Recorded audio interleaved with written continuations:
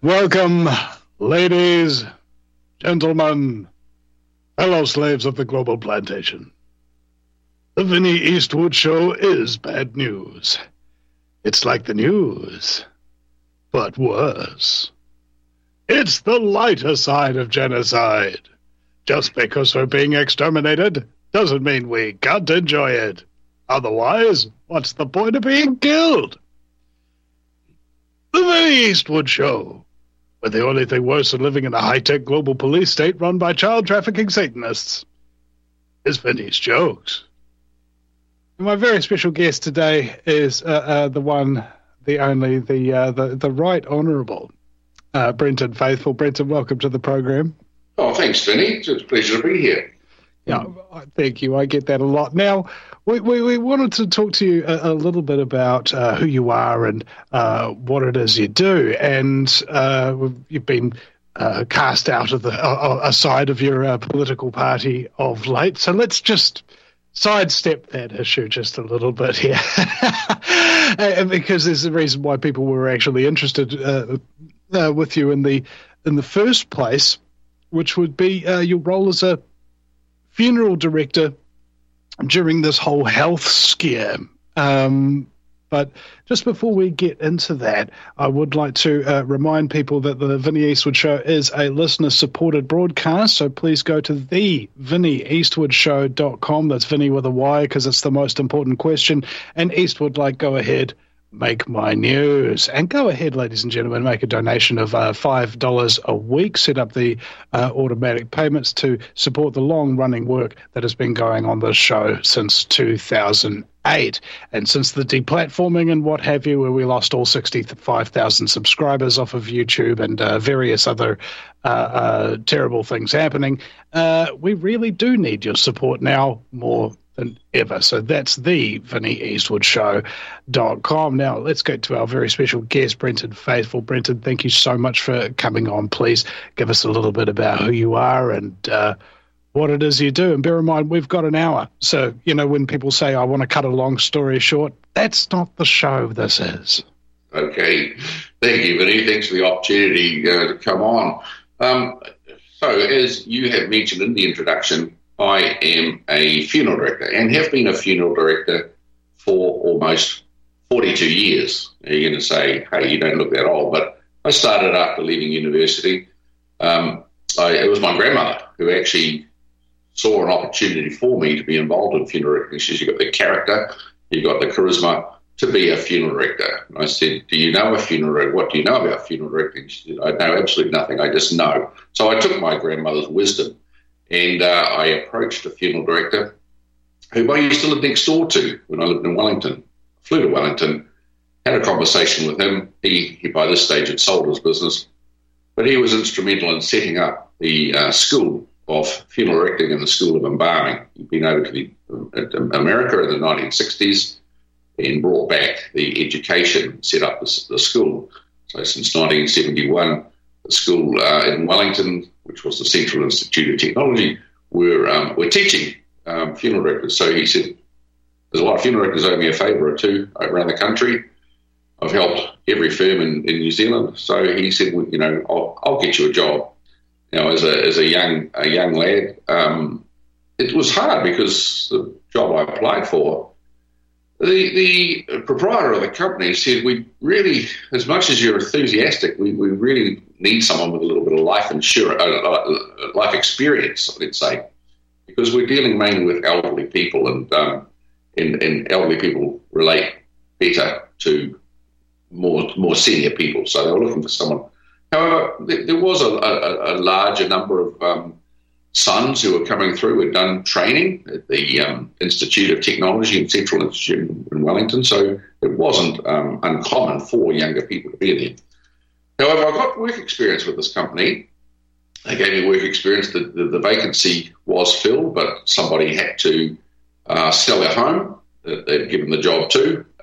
Turns out after 3 months, this person wrote back to the company and said, "I'm sorry, I can't come to the job anymore." So that left an opening for me. I was doing work experience, unpaid work experience, and I felt a win-win for both the company and myself to now be in at the ground floor, sweeping the floors and doing everything a trainee funeral director would do, just assisting. So that's how I got into funeral directing.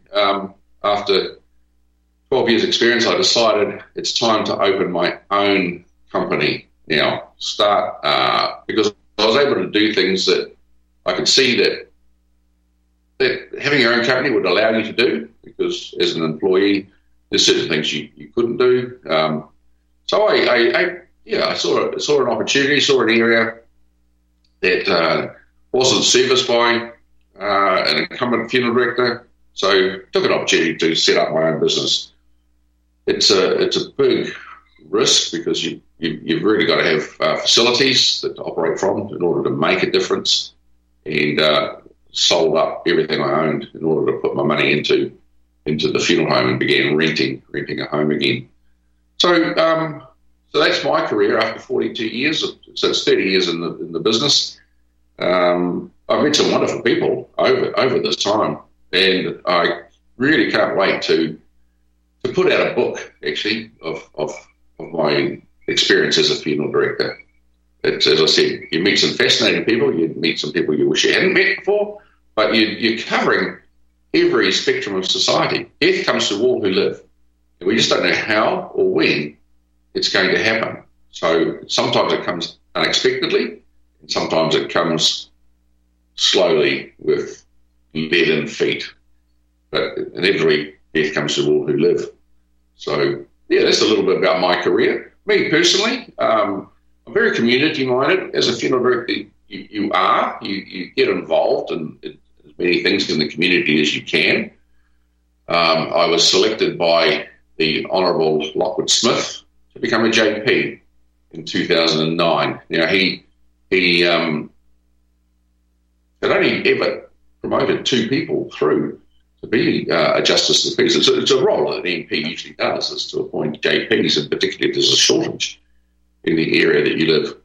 And I think he saw merit. So after X number of years, he said, "Brenton, I think you've got the qualities to be a fine JP." And I went through and did all my training to become a trainer of new JPs as well. So that's something very community-minded, helping people as a Justice of the Peace. I got involved in school boards. I became a trustee on a new school development, Ministry of Education. I got tapped on the shoulder and said, "You'd be a fine person." At the time, I was president of the Lions Club and also a master of the Freemasons Lodge as well. So it was a very busy time of my life. But I managed to, along with the other trustees, get a school built in less than 8 months. It was an incredible number of meetings we were having. So this is experience I've had. As hobbies, I'm secretary of the Auckland Astronomical Society. I have just stepped down after 5 years of being the president of our own local branch radio club. I'm the secretary now. I'm the secretary for the club. What else have I got? Just there's so many things that I'm involved with, I guess, in the community that I enjoy doing. Being a Rotarian for 15 years. All these things, of course, take time. I have 4 children, 4 growing-up children, and I've got a little boy who is 19 months old, and my wife is pregnant with another baby along the way. So it's wonderful to be alive, actually. It's wonderful to have a beautiful family and a supportive family too. And after so many years of seeing so much death, it must be some kind of relief to start bringing new life into the world, eh? It is. One of the saddest things is when a child dies, and it doesn't matter how old that child is, having to take the child, because usually a child dies, we die expectedly or unexpectedly. If it's unexpected, anyone has to go to the coroner for an autopsy, so the police become involved, they're the agents for the coroner. The last thing is you are taking that baby from the mother's arms and having to go for an autopsy. That's one of the saddest parts of the job, the guttural call, moan of a lady who's just lost a child, and I can really relate, having had children myself, how that must feel, but then I can't feel what other people feel. It's just too, it's devastating. And that's probably part of it takes a special person to be a funeral director as well. You've got to remain professional. You've got to remain aloof. You've got to just remain divorced from the situation. Otherwise, you wouldn't be able to do your job. I always say, like, surgeon, it must be difficult to be a surgeon or a nurse too, because they're so exclusive. But they just identify their role and divorce themselves from the situation, I guess, too. So if the surgeon's doing an operation, the nurse is assisting with the operation, that is a person they're looking after, but they're focused on the operation, not the emotions that are a part of it. But it's certainly an emotion-filled career, and you've got to have a good holiday every now and then to wring out the sponge of grief that you've absorbed from everybody. But again, as I said, it's a special person. If I didn't like doing it, I wouldn't do it. So after nearly 42 years, it's an incredible honour to have served the community that I've lived in. I think I have to I share very similar feelings after being a talk radio show host, telling the truth and helping New Zealanders get their voices out to the international community for 15 years. Like that holiday, but yeah, man, you're talking to people on a show basis where they will tell you things which can be, quite grief-stricken, but you've got to maintain your composure and just keep the conversation going, regardless of how it makes you feel. And I think that might be a relatively similar skill set. And I'm reminded of this story about Native American tribes. I think it was a northern, like a Canadian kind of thing. And they had this story where if a man would raise his voice above that of a clap of thunder to a child, there were these group of men that lived outside the village that would come in, grab him, and take him out into the snow, and he'd never be seen again. And there's a reason why these guys don't live in the village, right? There's no place for them there because they're able to see things and they're able to do things which are basically hurtful to others, and they need to keep themselves separate to a large degree. And I think that's what happens to a lot of people who see the coalface of human suffering and grief and things of that nature. Sometimes we need to be alone. Well, look, I can appreciate that. Having to raise your voice to a child means you're lacking in vocabulary. I think, a child understands. A child is learning. This is what I'm finding with a little 19-month-old in our house now, that he is so aware of what's going on, both physically, emotionally, and we just talk to him as if he's an adult. He understands far more. He's not at a talking stage yet himself, but he can acknowledge, he can run a sentence, 2 sentences by him. I've got cold feet, I'd like my slippers. Would you be able to go and get my slippers for me? And I'll talk to him in that tone, and he'll go and get the slippers and bring them back to me, So children understand a lot more. And I'm just trying to think of the saying, if a child lives with criticism, he learns to condemn. I can't remember the length of the poem, actually, but you're a product of your environment. I think nature, nurture. You'll learn a lot of skill sets from your parents. If if your parents yell at you, chances are you're going to be a yelling adult yourself when you become older and yell at your children. But children need rational parenting, and I think it's a lot of the reason we've got a lot of issues today in our society. Yeah, let's take a leaf out of that book from the North American Indians and live with your child and share the experience. Teach and nurture them to love, to be a child of the universe. It's just to be yelled at is demoralising to anybody. All it does is just switch off, so you don't have to hear that. And often with the yelling comes physical violence too, and that certainly should be a no-no. Humans have been gifted the ability to converse language, and no matter how bright or dim you are, we've all got the ability to talk, and should be able to dialogue our way out of any situation. Yeah, like Bruce Lee said, the best fight is the fight that doesn't happen, because you can talk your way out of it. Exactly. Yes. Yeah. Indeed. So it's been a privilege. I'm not retired by any means. I just bought a beautiful lifestyle property out in the country, and we're going to grow our own fruit, and food, solar power to run the house, and 20 chickens to give us eggs, and eggs for the neighbours too. So it's a beautiful country that we live in New Zealand, and I can say it used to be better than it is now, but I don't know. We've got a few issues happening in I feel, in the country now that need to be addressed as well. I mean, such as the scumbaggery, Well, I think, we're talking about politics, I think the world of politics that's existed, for a couple of centuries now, people develop this unusual sense of want to be in control. And people forget that the politicians are elected by us to rule over us, to represent us.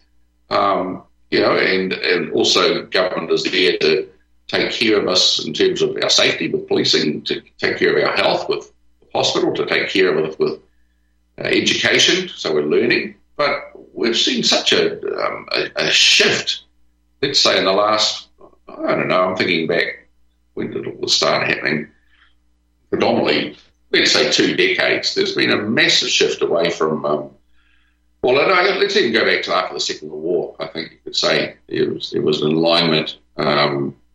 We've got the UN was created, which I thought was a wonderful thing, all United Nations all coming together to serve one purpose. But I just feel there's a different manifestation with the UN. It's got a different agenda than what it was portrayed to be. The United Nations building was donated by the Rockefeller family, and the land that it was on used to be used as a slaughterhouse. And their first UN Secretary General was a former member of the Nazi High Command. That tells you everything you need to know. Yeah, well, I'm not worldly on the UN. I haven't, but there's certainly a lot of things coming to light now, and there's certainly with the politics of the world, there's a lot of things coming to light now that these people aren't representing us. In fact, they're coming and it seems to be conniving, creating corporations and things, all without the people's knowledge. And it's an interesting time in the history of humanity right now. And there's a lot of people who are objecting, and that's why I stood for a political party, which I felt was going to expose, what was going on with governments. Now, to me, the government are out of control. I mean, we work for it. We pay tax, and that's the slavery of working. We pay our tax, but we've got no control on how that tax is paid. Every 3 years we elect the government, though, but it appears that it doesn't matter which government. Some political parties tend to spend more money than others, let's say, and others will try and get things correct again and stop the number of bureaucrats there are. But it's just sheer waste. And most people go about their daily lives really unaware of what happens in the world of politics and the world of government. As long as they feel safe, as long as the government are providing for them, they really have no interest in every 3 years we get to have a vote. We think we're bringing in the party that appeals to the majority of people. MMP, I've never been a favour of MMP. Personally, I didn't vote for it. It was forced upon the German government afterwards, after the war, so the Nazi party could never take power again. Now, in Germany, MMP differs slightly than our MMP in the fact that the government, the political party that gets the most votes gets to form the government, gets to form part of the government. What we saw in 2017 was not that at all. The party that got the most votes didn't get to form the government. It was actually second, third and fourth. Now, can you imagine what would happen in the World Cup of rugby, for instance? Sorry, it's not the winning team. It's actually the second, third and fourth teams that we're going to give the cup to because we felt they played better. It's a crazy situation, MMP. So I think maybe it's time for us to take a look. I know there's been a referendum on it, and people said, I think, we'll keep the status quo, we'll keep it going. But I just don't feel it's the fairest method. I don't want to dive too deep into that politics. We've got MMP, we'll probably have MMP for a while yet, unless something radical were to change. But politicians certainly know how to spend our money. And more, let's say, as well. And we've got a government over the last, the present government, and the government was a coalition previously, really knew how to spend money. So it's put us into huge debt as well. We had a Prime Minister who came aboard who didn't know the difference between GST and GDP and sort of smiled about it. I would like to see a government made of people who have been in business before. A lot of politicians come straight out of university, coming straight into the political arena, got no idea what happens in the real world. And unless you've been in business yourself, you know the forecasts and the budgets and the profit and loss. New Zealand needs to be run. We've got a huge ability to export from New Zealand, but we're seeing our ability to export diminish with rules and regulations and permits and levies and things that have been forced upon. I'm talking about farmers, for instance, as well. You know, New Zealand was controlling 40% of the world trade in dairy products. We exported 95% of the milk products that were manufactured in New Zealand. Most of it went to China, but that's okay. China is a trading partner. We import from China. It's our biggest trading partner. We import, we export, and every country in the world needs to be able to export in order to grow its economy. What we're seeing is the eradication of farming. In fact, we're told, if you follow the UN's Agenda 2030, they want to eliminate meat from our diets, dairy products from our diet, by 2030, where possible, because we're being pulled into this emissions trading scheme that climate change is causing the planet to warm up. Well, I'll put my hat on as an astronomer and an observer of the planet as well. The planet's just fine. The planet is doing really well. It's not warming up. In fact, if anything, if it did warm up, my mangoes would grow better in my garden, to be honest. They grow quite well in the Pacific Islands.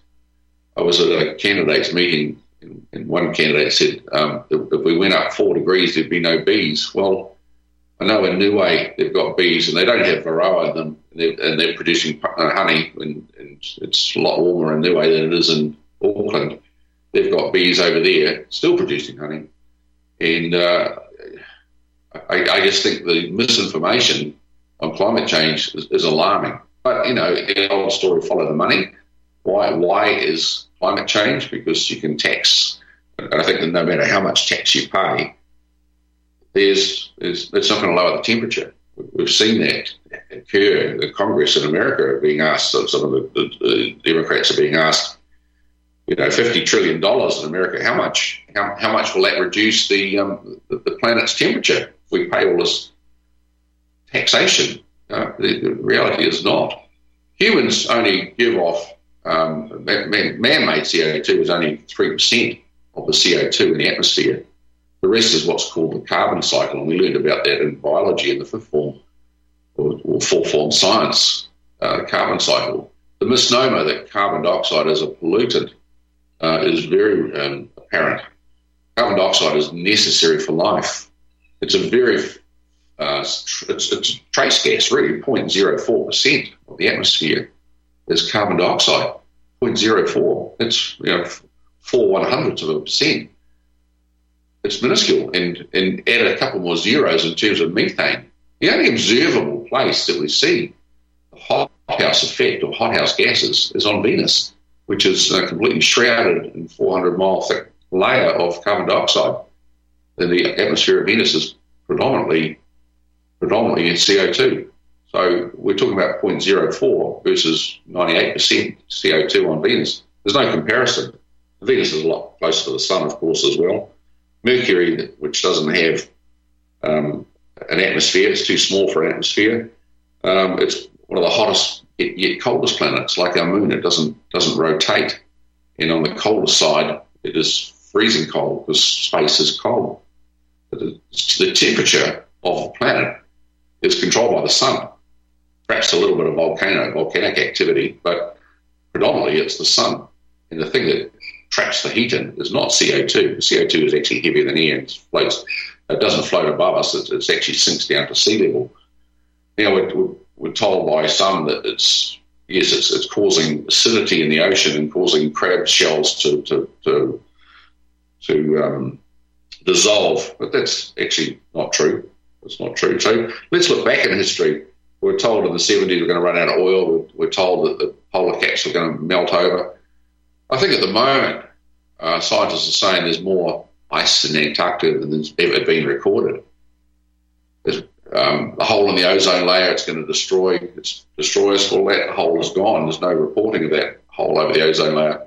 It actually has to do with Mount Erebus that was erupting when they first discovered it. Now, Mount Erebus isn't erupting, and the hole is gone. So a volcano will put out more ozone-depleting chemicals than all the fly sprays, or the CFCs that have ever been produced in the history of the world. One volcano.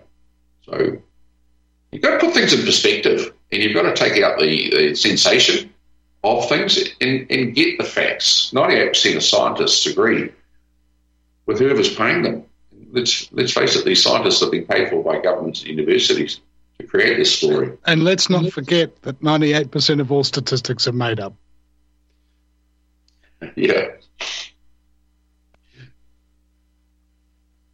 That is true. I think they can fool people with statistics. I mean, most people don't like maths as a subject and probably didn't do well in it at school, unless you are a brightish person. So statistics are very easily manipulated as well to make it in your favour or not. So let's just say 98% are made up. So Mark Twain says there's 3 types of lies: lies, damned lies, and statistics. True indeed. And with the climate change, and Agenda 2030, I mean, there's so many things about how you live your life that it will affect if it comes into full implementation. You won't be eating meat, ladies and gentlemen. You'll be eating bugs. You won't be drinking milk, ladies and gentlemen. You'll be drinking soy milk. There's so many things in your life that you just won't have no more. So we'll be right back after the break at thevinnieeastwoodshow.com. Don't you go anywhere, folks. Yes, I am. Yes, I am. It's part of the plan. I'm guilty of the capital crime. I'm guilty. I'm doing the time. I'm guilty. Charged by the law. I'm guilty of the worst crimes you ever saw. I break out.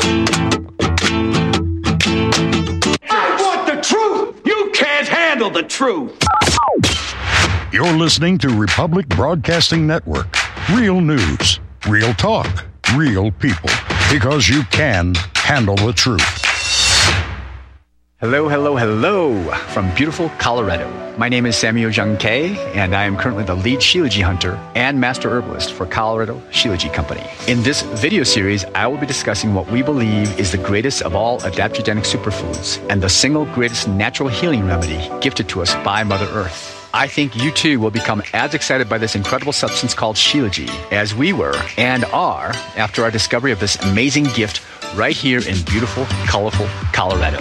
You may already know Shilajit by other names: Shilajit, Momio, Momi, Mami, Mineral Pitch, Asphaltum, and others. Shilajit literally translates to destroyer of weakness and conqueror of mountains. Shilajit has been in use for thousands of years and is considered as the highest valued cure-all of any earthly substance. Look for the gold mountain and medical symbol logo in banners on republicbroadcasting.org to watch the full video and see more information. Use code GORBN when ordering. That's GORBN. Extend your life with Extendovite. Everyone around me seems to get sick but me. My brother got the flu twice, my mother was down with some sort of fever, people at work were taking sick days off, and others were just plain tired and run down. And me? Well, I just keep feeling great all the time with Extendovite. My grandfather used to talk about the power of garlic and other herbs he took that kept him healthy. I'm lucky. Extendovite was just what I needed to keep me healthy, and Extendovite is all natural. Extendovite was designed for the heart but does so much more by keeping me healthy all the time. I'll take Extendovite forever. Get your 2-month supply for only $69.95 plus shipping and handling. My name is Rick, and you can be like me just by calling 1-877-928-8822 or visit heartdrop.com. Extend your life with Extendovite. Are you one of the millions of people who feel like there is a dark cloud hanging over their heads whenever they're using pharmaceutical drugs? For some, the short-term relief can turn into an opioid addiction nightmare. Have you ever wondered why CBD oil is a billion-dollar industry? It's because it works better than opioids and is actually healthy for you. However, CBD oil is stripped of all other helpful compounds found in the hemp plant. According to neuroscientists, the whole hemp plant, otherwise known as hemp paste, is even more effective than the chemically processed CBD oil. Are you ready to take back your health? You can try hemp paste for the price of a cup of coffee.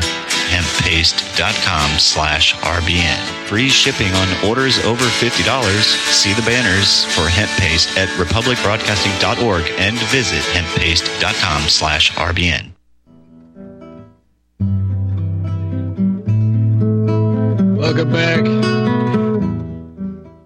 Welcome back, ladies and gentlemen, to the show that's all about what's going down. It's the Vinny Eastwood Show. And my very special guest, Brenton Faithful, is joining me today. And I would like to remind people that the VinnyEastwoodShow.com is a listener-supported broadcast. So please go to the VinnyEastwoodShow.com. That's Vinny with a Y, because it's the most important question. And Eastwood, go ahead, make my news. And go ahead, make a nice, generous donation there, ladies and gentlemen, and set up an automatic payment to support the ongoing work. Speaking of ongoing work, Billy TK's documentary screening roadshow is now on, and I'll be joining Billy as MC. And, well, I kind of do everything, don't I?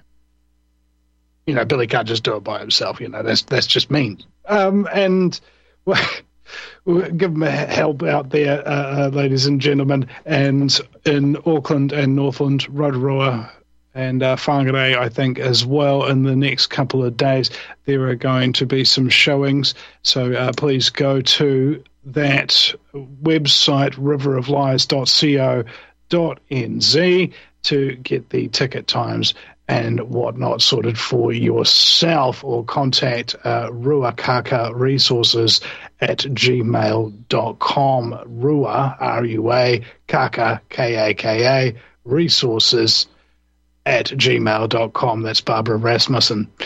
to get more further details on that. Now, back to my very special guest, Brenton Faithful. Brenton, welcome back. Yeah, thank you. Can you tell us a little bit about some of the things that you discovered whilst you were a funeral director that kind of became a bit controversial? Absolutely. Well, I think we're talking about the last 3 years, are we? I think is that what you're referring to? So I remember reading on the parliamentary website there was a pandemic plan that was introduced by the previous party in June 2017, and it passed its third reading in August 2017, called a pandemic plan or an influenza plan, and it outlined everything that we needed to do in the case of a pandemic. And a pandemic means it affects more than one country, and a disease that affects more than one country. Now, the interesting thing was it rolled out in Australia at about the same time. They brought in a pandemic plan. But interesting, after 2020, when we went into the state of lockdown, this plan was never referred to at all. So the opposition government at the time never actually spoke up and said, hey, we actually have a plan. But instead, our government decided to wait for orders from the WHO instead of implementing our own plan, which meant actually we closed our borders. If you read it, the document's about 180 pages long, and I did take the time to go and read it. It doesn't actually put us into a lockdown. I think there was another reason for that, which I'll go into shortly. But here we have a coronavirus, a novel coronavirus. Coronaviruses have been working for 40 years to try and provide some sort of cure for coronaviruses. Generally provide a common cold, or they can provide influenza as well, among other conditions. And they've never actually, because the coronavirus can mutate so rapidly, and you'll never isolate any sort of medication for something that can reproduce itself or manifest itself. This is the virus can change its form in order to become more successful. A virus generally doesn't kill its host as well. If the host dies with some other particular condition, bacterial pneumonia or something, generally is what kills. The viruses tend not to kill their host at all. So when this new virus came out, I jokingly said, it seems to affect the elderly and the people who have a weak immune system. I wonder if they're trying to stop their pension from being paid, just jokingly to a colleague. And it turns out it was affecting old people, but not children. I remember having a discussion with my GP saying the interesting thing, it didn't affect children. This new virus that came out, and there must have been something within it that T cells that were stopping. Children have T cells that adults don't have, so they've obviously got a natural immunity to it. Then we heard words like herd immunity, and government didn't want to have herd immunity.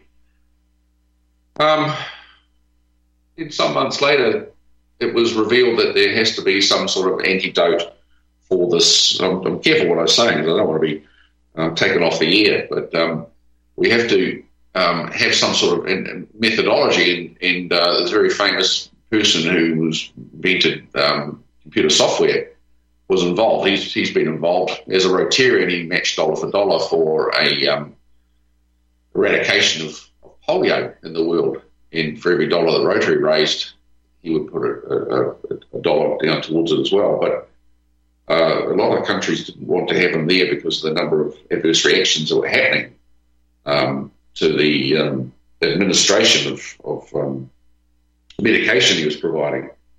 But he came on and said that there's 171 labs working on a cure at the moment, and we'll pick probably about 7 or 8 of them. This was a statement that was made, and it turns out that he made the statement because it's the ones that would be funded by his own corporation. So all the other laboratories really didn't have a show. It created, there was laboratory in Australia apparently said, we have a cure, but they were discounted. So the major pharmaceutical companies that were selected, one, I believe, had never made vaccines before. So let's traditionally a vaccine or medication would take 10 years through trials. We've got to try it on animals first, and select few numbers of people, and they're called the phases in which this medication is rolled out. But all those trials seem to not have happened, and so the experiment was the general population.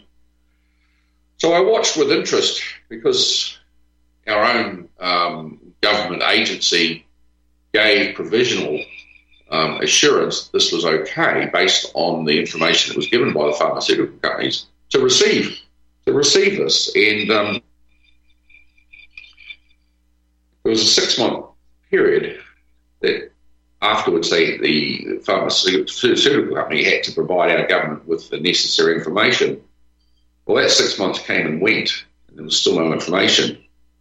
Another month went by, came and went, still nothing. And on the 8th month, there was information provided, but they requested another extension. So there's another 9-month extension given to the pharmaceutical companies to experiment this trial medication on the people of New Zealand. Now, I looked carefully, it was going to be May 2024 when the experiment was over, May the 2nd, the trials would be over. So I just made a decision at that point. Okay, if this is an experiment, I'll wait for the outcome to decide whether I would receive this medication or not. And one of the things I observed after the introduction of the second, I think the initial trials, people, their life came to an unexpected end after receiving the initial trial. So they halved the dose, but still gave you the second amount 3 weeks later. Originally it was 6 weeks, and then brought it to 3 weeks. So 3 weeks later, you received your second dose. But after the second bit of medication you received, I started noticing people pass away. Now, the majority of people that die are elderly. They're in their 70s, 80s, 90s. So it was quite a subtle thing, really. But the interesting thing that I observed was the people that rolled their sleeves up within the last 2 weeks to receive this. Now, questioning the family, very, very subtle. Very first person was 98, but this fellow died really unexpectedly. He'd been to the doctor the day before and given a clean bill of health. You're not doing too bad for a 98-year-old. He'd walk every day, he'd swim every day, and this was August, so he was still swimming, and he passed away. And I said, "Hey, you don't think it was what he went to the doctor for yesterday, was it?" They gave him he rolled his sleeve up, and they said, well, "How will we know?" I said, "Well, I guess we won't, but let's leave it."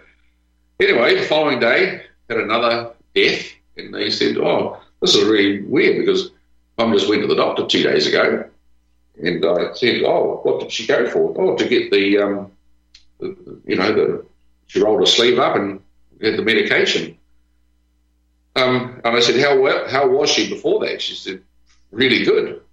But 2 days later, she's dead. So I just made a little mental note to myself, started keeping a tally.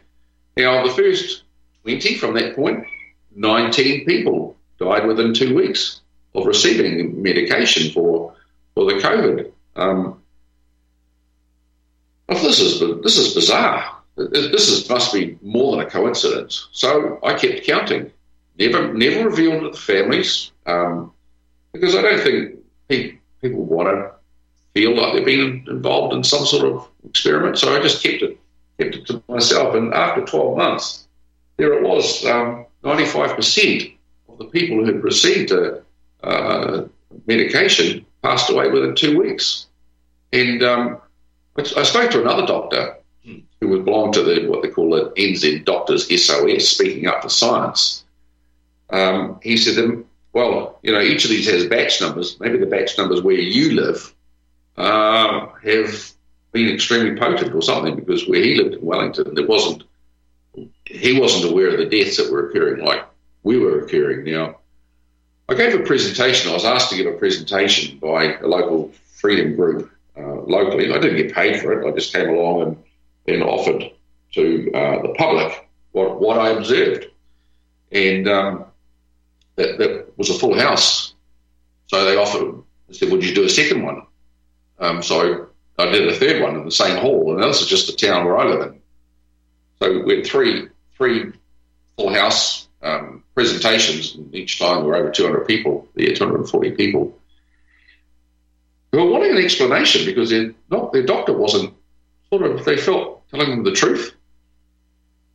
A very good friend of mine is a GP. He is no longer a GP. He had a heart attack, and he's now on a pacemaker. He was trying to convince me the merits of having the medication, and I said to him, "No, I'll wait, thanks." Anyway, he had a massive heart attack, and he's the same age as me, so he's had to retire early. And we've had a chat, and he said to me that the medical council is the only source of truth for the doctors. Don't take any notice from anyone else who might want to share something with you. Don't read anything other than what's provided to you.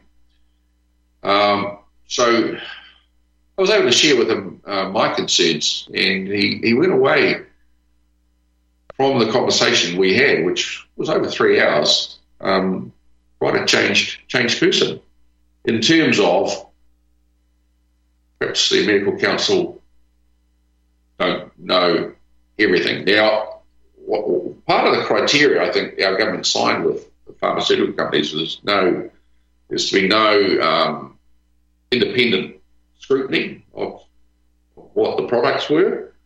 I know in Italy the doctors were doing autopsies. That's where it started. Autopsies, they were finding unusual things like clots that were occurring in the body, and our doctors, our pathologists, didn't seem to be concerned about clots in the body. So I made an observation that these clots were occurring in patients that had been receiving the medication, and the people who hadn't been receiving didn't have the clots. Now, some of these clots are quite long. A colleague of mine said he had one that was 800 millimetres, which means it goes down the entire length of the femoral artery down through your calf.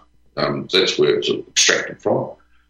I was in possession of a clot that was taken from a woman that was at least 600 millimetres long, who was still alive, but she died later that night with a clot in her lung. So these clots that are occurring, the process of how they occur was totally foreign. They're not a normal clot. They've been analysed by independent laboratories, and they're finding the chemical composition of these are not like a normal blood clot. There's a complicated process that occurs with clotting, coagulation, fibrin platelets, and all the different other factors that occur, Christmas tree factor and factor X and things that occur with clotting. But these are long and rubbery, and they can be quite short as well. I've seen a lot of little short ones, but it's only in people who haven't received the jab in their arm, let's say.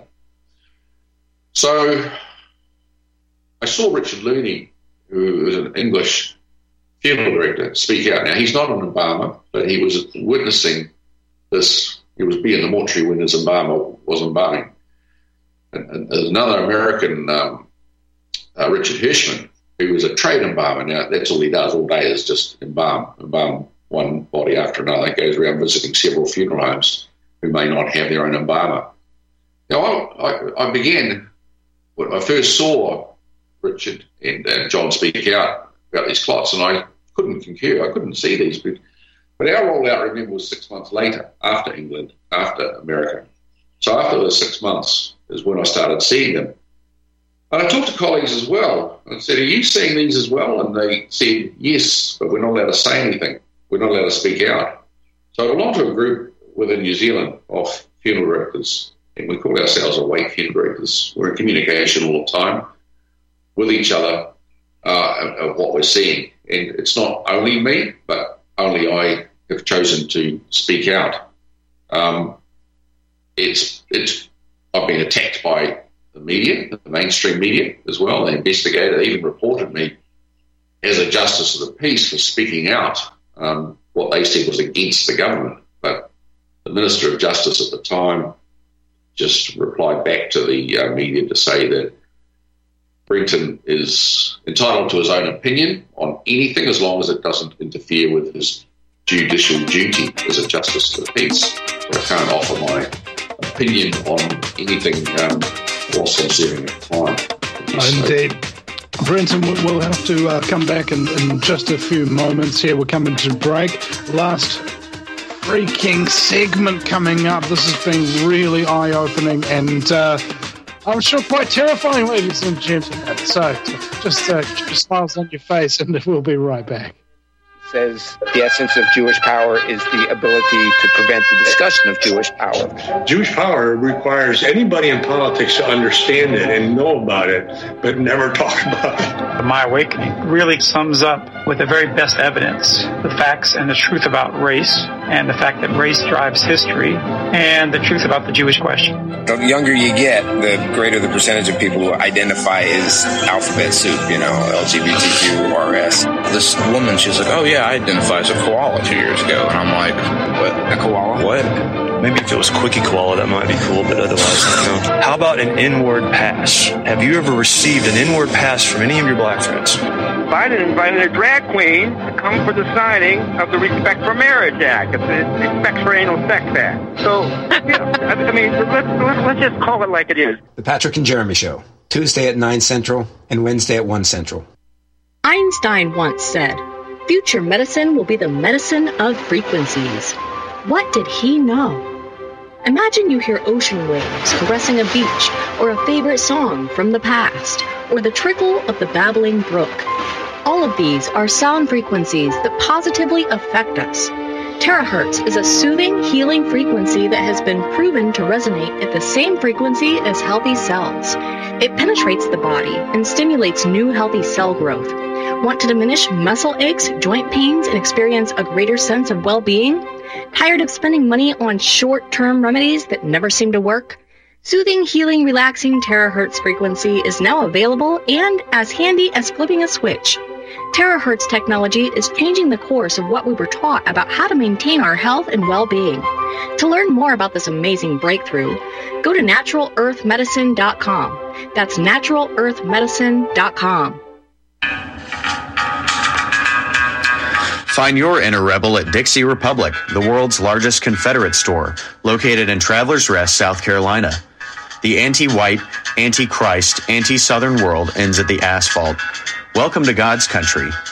Log on to DixieRepublic.com to view our Southern merchandise, from flags to t-shirts to artwork.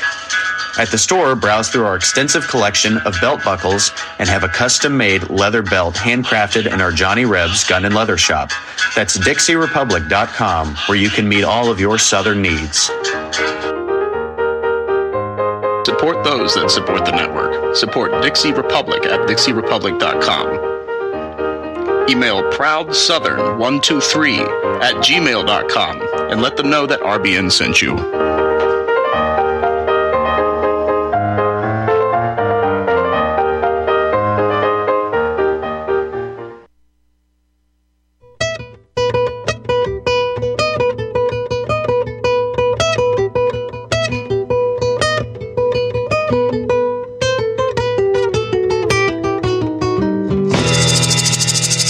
Today's squad. Welcome back, ladies and gentlemen. Welcome back.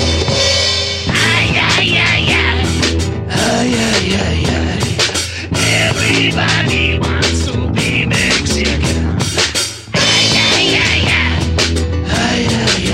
Hey, Brenton. What's happening, man? Thank you very much for joining us today. Now, let's continue on with your little story there. Go right ahead, brother. Yeah, just can't remember what we're up to just before the break. I think, observation of the clots. Now, it's not on everybody. It's not on everyone who's received the medication. It seems to be in about 50% of the people receive their medication. One lady spoke to me at a talk that I gave. I've probably done close to a dozen around the country, all unpaid. So there's no financial gain for me to speak out. I need to help my fellow man. One lady said that she went to the doctor's surgeon, rolled up a sleeve, and it was administered into her arm, and she went out to a car and put a cup on there, called a suction cup, and it's got a vacuum system available to it. And after 15 minutes, she said, out came this little white clot. She said it was about 4 millimeters, about a quarter of an inch, just under a quarter of an inch wide, and about 20 millimeters long, which is just short of an inch long, came out of her arm. So whatever the process that happened in her arm, virtually happened immediately. So there's a lot of scientists I know looking at the moment, looking for not only the composition, they know the composition of what these little white fibrous calamari clots are. They're looking at how the processes that the body is manufacturing these inside. And it appears to be something to do with the spike protein that's causing the body to manufacture these. They were called an amyloid protein, but I think scientists are more looking at the fact that they're not quite so protein. Full of protein. They're something else that's occurring. Now, I know there's nanoparticles contained within the injection. There's all sorts of things that we don't even know about that are contained in the infected material safety data sheet that you get. It's completely blank to tell you what's inside them. But I know analysis has been done by independent laboratories, but our government has said there's no independent scrutiny allowed as part of the contract that they had with the pharmaceutical companies. So it remains a mystery as to what these are. Doctors must be aware of it. In fact, I think the British Health Authority has just made a statement saying that long COVID is causing clots in people. Now, I've not had COVID myself. I've not received the medication. I've not been ill, but I've been in many, many places where the ward is apparently full of people. I have chosen predominantly not to wear a mask unless I actually have to through the whole process, through the lockdown period, because masks actually don't work. We were told that right from the start. Dr. Anthony Fauci told us, our own Dr. Ashley Bloomfield. What it, to me, is represented an outward side of compliance with the government. And 1 second, Brenton, we'll be right back after this short break, ladies and gentlemen. Oh, wait a second, that's actually the end of the show. Oh, mate. All right. Well, in that case, Brenton, where can people find you? Where can people email you? Brenton, Brenton Brenton at faithfuls, faithfuls.co.nz. Brenton at faithfuls.co.nz. Thanks, Vinny. Thank you, brother. Fastest hour in talk radio, ladies and gentlemen. Didn't get any faster than that. Please go to thevinnyeastwoodshow.com, the Kiwi Bank and corporate media dominates the American opinion. Finding independent voices that counter this avalanche is becoming increasingly difficult. With the endless corruption running rampant throughout our government, independent voices are needed more than ever to battle the offensive against our freedoms and liberties. As a listener of RBN, no one understands this concept better than you.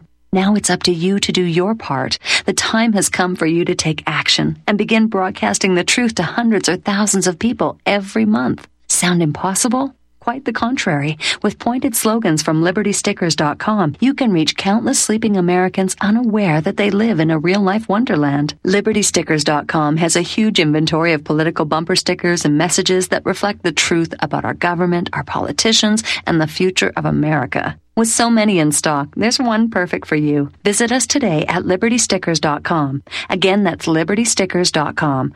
Do your part. Your voice is important. Let it be heard. You're listening to the Republic Broadcasting Network. Because you can handle the truth.